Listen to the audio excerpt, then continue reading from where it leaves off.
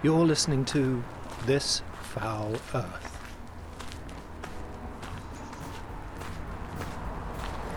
Just want to follow me this way.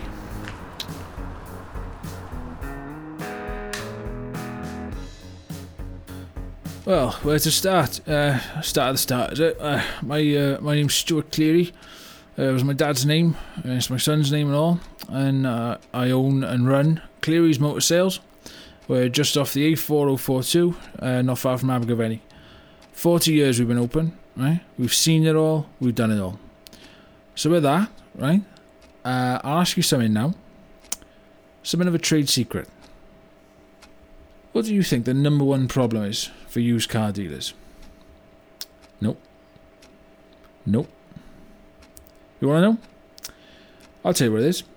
It's perverts running onto the forecourt at night and trying to kiss all the cars. Seriously. Yep. Now you tell the man on the street about that, and if he believes you, which most won't, he'll think twice before coming to your dealership, won't he? He might go somewhere else, but the truth is, no matter where you go for a used car, no matter how remote, no matter how hard to get to, that used car dealer has had perverts cupping down next to the goods and giving all the cars tender little smooches on the door panels and on the bonnet and sometimes the windows. They're not doing anything explicit now. I want to be clear about that. But they're coming onto the forecourt at night, right? They're dressed up like they're in bloody Happy Days, man. You know, they got sweaters tied around their shoulders and they got flowers and chocolates. There was one fella. He laid out a blanket. And he brought a picnic basket, lit a bunch of candles. We found all sorts. I found roses stuffed in the wipers. I found one of them. We had a 2016 Jag, mint condition. He fed it a load of chocolate truffles in the petrol tank. They think it's romantic, see? And they'll sit there, if you let them, they'll sit there half an hour sometimes, romancing the cars like they're at a bloody school dance, right? Talking to them, and then you see them inching closer, right? They'll be holding the door handle. They think that's holding hands, I think. Which, to me, the front tyres are the hands, surely, right? But there's no logic to it, right? They even do that, you know that thing where you go, you put your arm around them, right? They do that, right? They struggle if they're sitting because we've got a lot of hatchbacks, right? And then before you know it, they're kissing the panelling, they're dribbling all over them and God knows what. We got a video here, in fact. Let me just see if I can... right, hang on. Right, I've got to hear somewhere now. We put a microphone under the car for this one, out of view. We have CCTV running 24 hours, but this one's got the audio. And we keep this one, and we show it to new starters. Because when you tell them, they never believe you, right? Here it is. Right, see this? Right. Okay, he's walking onto the forecourt there.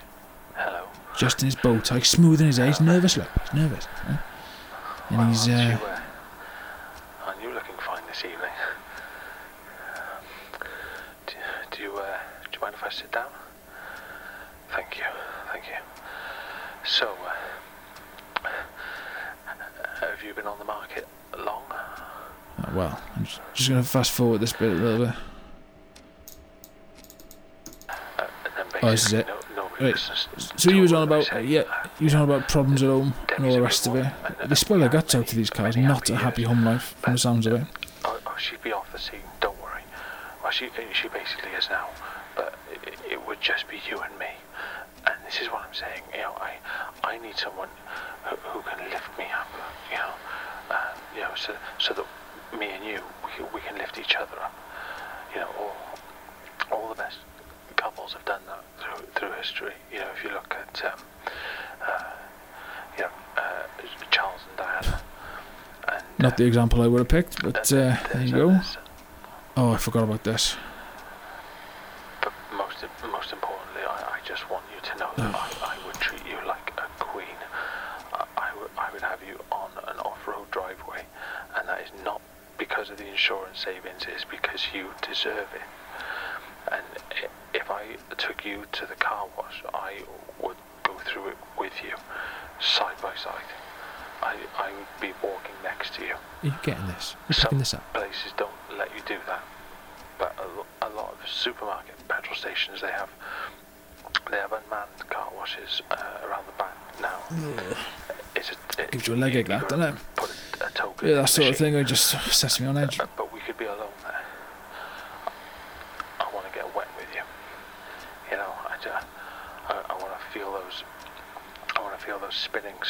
ropes, Right. lashing our Just bodies scrub. together. Here we are.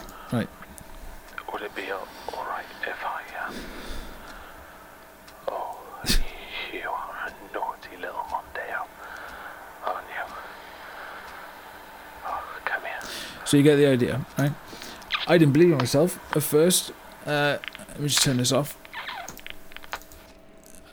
My old man smartened me up when I started showing an interest in taking over, you know, and I smartened my boys up not long back. But when you think about it, you know, you notice that most used car dealerships are out of town, you know, they're on industrial parks, out of town shopping parks, that sort of thing. And you might say, well, they need the space and they can't pay city centre prices. Nothing to do with it. Right? Used car dealerships are some of the most profitable concerns in the country. The truth is, if you're in the city centre, you get people coming home from the boozer or driving past, as they may do, and what do they see?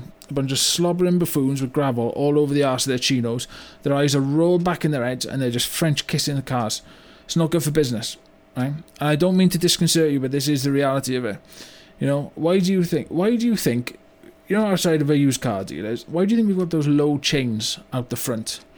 You know, those chains about 8 inches off the ground. You know the ones? Well, if someone's going to steal a car, what's that going to do? Nothing. It's not for that. It's prevention, right? We catch them in the night, get in their jollies, right? We've got a whole operation. We see them on the infrared. We've got an air horn. We blow that, and that scatters them, right? And then they trip over the little chain because it's dark. And what we do is we roll them up into a tarp. We buckle it around the middle. We've got fabric belts, and then we call the rozzers. Most of them, they're off with a caution. You know, we're not trying to ruin people's lives here. We've had all sorts doing it. You know, we've had high-flying professionals, you know, people, names that people know in some cases. The only thing I have observed, right, it's always men. Always men. I've never seen a woman do it. Ever.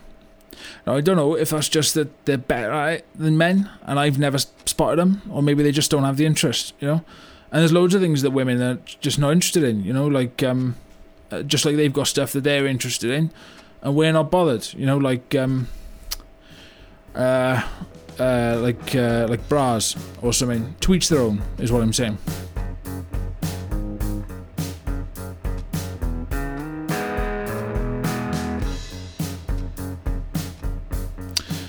So this was about, I want to say about 8 months ago.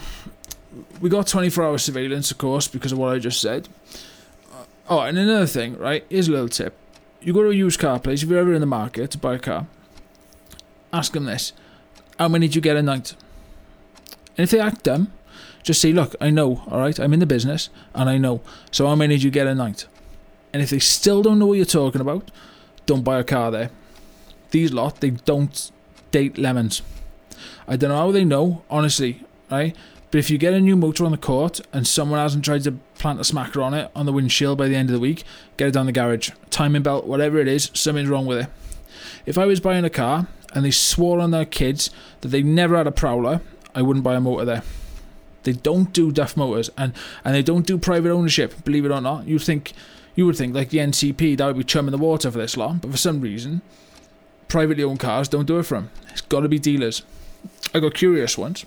I pinned one of them down after we got him in the tap, and I said, why us? You know, why don't you go down the airport long stay? You know, because you would think, especially there, endless choice, next to no traffic, no chance of being disturbed, but I didn't get any sense out of him at all. When they're prowling, it's like they're not human. You know, they're all charmed with the cars, but if you interrupt them, they're just slobbering their pure instincts. Some of them, they're still kissing the tarp, even when the plod have turned up to ID them. You know, some of them, they're just shivering on their side like a newborn deer, just twitching, they're so wound up, you know. It's like they're off the planet. I don't know what causes it. Stu reckons it's a moon thing. Don't you, Stu? Stu. Honest to God. It's like talking to the fucking wall in here, it really is. I said, you know the Prowlers? Yeah. You reckon it's a moon thing, don't you? Don't know. Could be. Anyway. So yeah, about 8 months ago, we noticed we had a regular, right? That's not unusual, right? They tend to come back if they take a fancy to a particular car, and this lad was young, and it's not like we never get young ones, you know. You do sometimes, but it's unusual. It's usually older fellas. And this lad was about, I don't know, I'd say about 25, I'd have said, but there was something about him. It just seemed different, you know. I don't know what caused me to do it, but I got the microphone out, and I put it into this, he'd been eyeing up this Land Rover. I thought, let's hear what Loverboy's saying. He was nothing like the others. He was calm, he was collected, he was focused, right? And he kept his distance, right? He stayed standing, he didn't sit down, he was more alert, you know? Really, really unusual, that was. Really, really unusual. He beat the tarp a couple of times, and that was what made me think he was different. We threw a net on him in the end, but he was quick, mind. Well, we caught him on tape 3 times. And with a repeat offenders, the police can usually convict if we have the evidence. But I looked into his eyes, and this wasn't some lunatic like all the others. This one, it was different, I just knew it. And he was a young lad, he had his whole life ahead of him, you know? They took him down the station. I listened back to his tape, and he says to this Land Rover, "It doesn't matter to me that your panels are Japanese aftermarket." And it was like a jolt of lightning. I thought that was an all-original Land Rover Deluxe. So I had my boys take the panels off. 80s aftermarket, made in Japan. I went straight down the station. They had him in the lockup, but they let me talk to him. We have a few Land Rover experts on hand, and nobody else has spotted the panels. I hadn't spotted them. So I says to him, "How did you spot that?" He said, "I just really like them." I says, "Alright, what else?" And he says, "Well, I'm not having a go, but whoever done that axle on the Renault at the front, they didn't get the right axle. They'll run fine, but the wheels are never true. They'll always be off by about half an inch too high." So we got on the forks, half an inch, exactly. It was amazing. And the police said, "What do you want to do with him?" And I thought, would that be justice? You know, sending a young man, no older than my youngest, sending him into the prison system? You know, the slobberers, the prowlers, you just want him gone. But this fella had talent, clearly. I said to him, "You come back tomorrow, I won't press charges," right? And he's at my door, he sat where you're sitting now, the morning after, and I said, "Look, you've clearly got a real passion for this. What do you want to do?" He said his real passion was planes, right? But he said he'd love to work with cars, but he can't trust himself around them, and I get that. So I thought, you know, I wanted to help him. There was obviously something about him.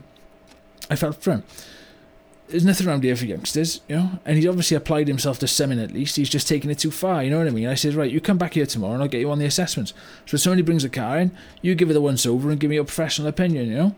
And I expected slips, you know. I said, if you ever feel like you're getting too carried on, we've got a room off the showroom, had no car stuff in it at all, not even a calendar with photos of cars in it, right? Just a bunch of potted plants and a chair. I said, if you feel yourself getting overwhelmed, you feel the urge, go and sit with the plants, right?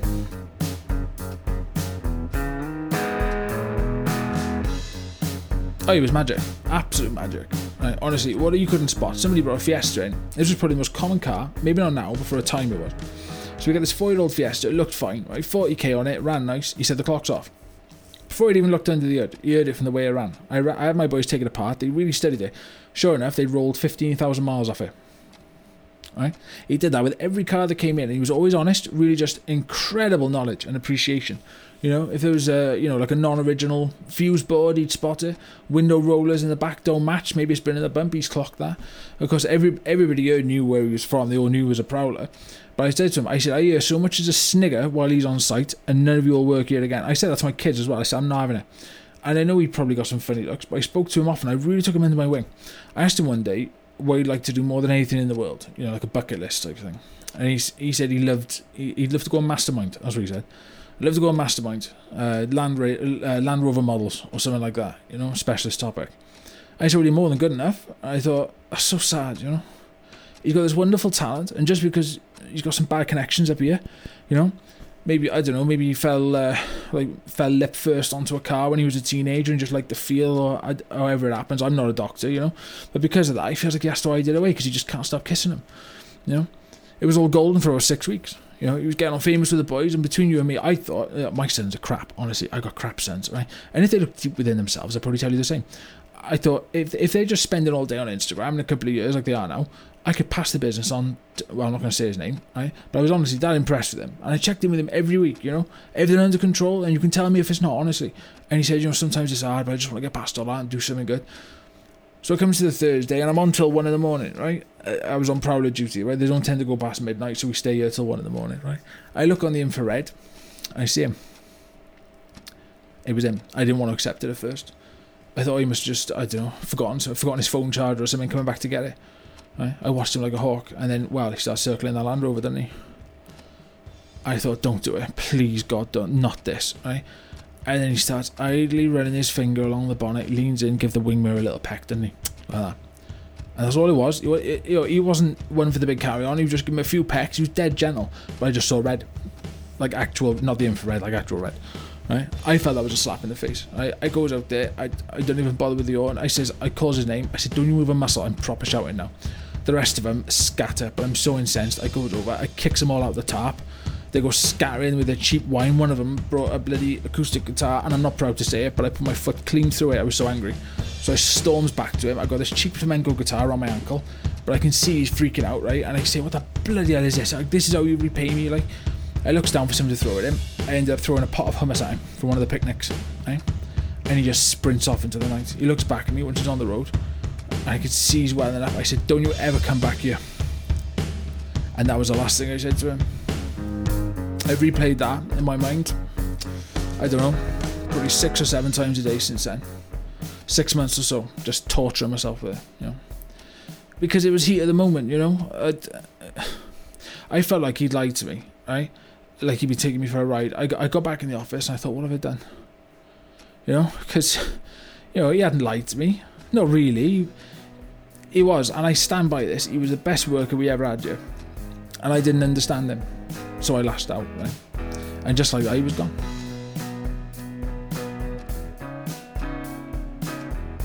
I tried desperately to get him back for about 2 months. I laid a picnic blanket out with some candles next to the Land Rover, trying to get him back. That was never his style anyway. But I thought maybe he'll see that. He'll see that's me trying to make amends, you know, in my own way, for being a foolish old man. You know, I just wanted him to know. But he never came back. I asked around at the garages. I checked the police station. Nobody had seen him. I went to his house. He was gone. I said he moved away. And I don't know. I felt like I failed him. He could have been something here, I thought. And I threw it all away. Over. It wasn't even a mistake, really. You know, it was just. I just cut me deep. That did. You know, really did. But anyway, so a month ago now, I'm at home. I've switched the mobile off. I just wanted dinner with the missus without the blower going all night, right? And we've got the telly on in the background, and I'm reading one of my detective books. I love those. And my missus says, yeah, there's somebody on Mastermind doing Land Rovers. I look up, and it was him. He looked fantastic. You know, I was really pleased to see him. You know, he didn't get a question wrong, not one. About the cars. I mean, you know, his general knowledge was quite poor, but he's young. You know. Like, I don't know who directed Apocalypse Now, do you? Alright, well, you know, I didn't know, you know, and I was at least twice his age, you know, and a bit more for good measure, like. But they asked him before they do the questions, they said, what do you do for a living? And he said, I recently got a job in research and development at Boeing. And it just felt, I don't know, it was like this enormous weight, you know, this worry I'd had it's just gone, like that. Because I've seen what can happen to prowlers who get too far into it. It can ruin your life, right? And I was chuffed for him, I really was, because I thought, if you like kissing stuff with engines, that's paradise, isn't it? You know, and he's probably got a key card, so you can do that in private, you know? And who's going to notice a few lip marks on a 747, you know? I did think about getting in touch, but I gotta be honest, I was ashamed, you know?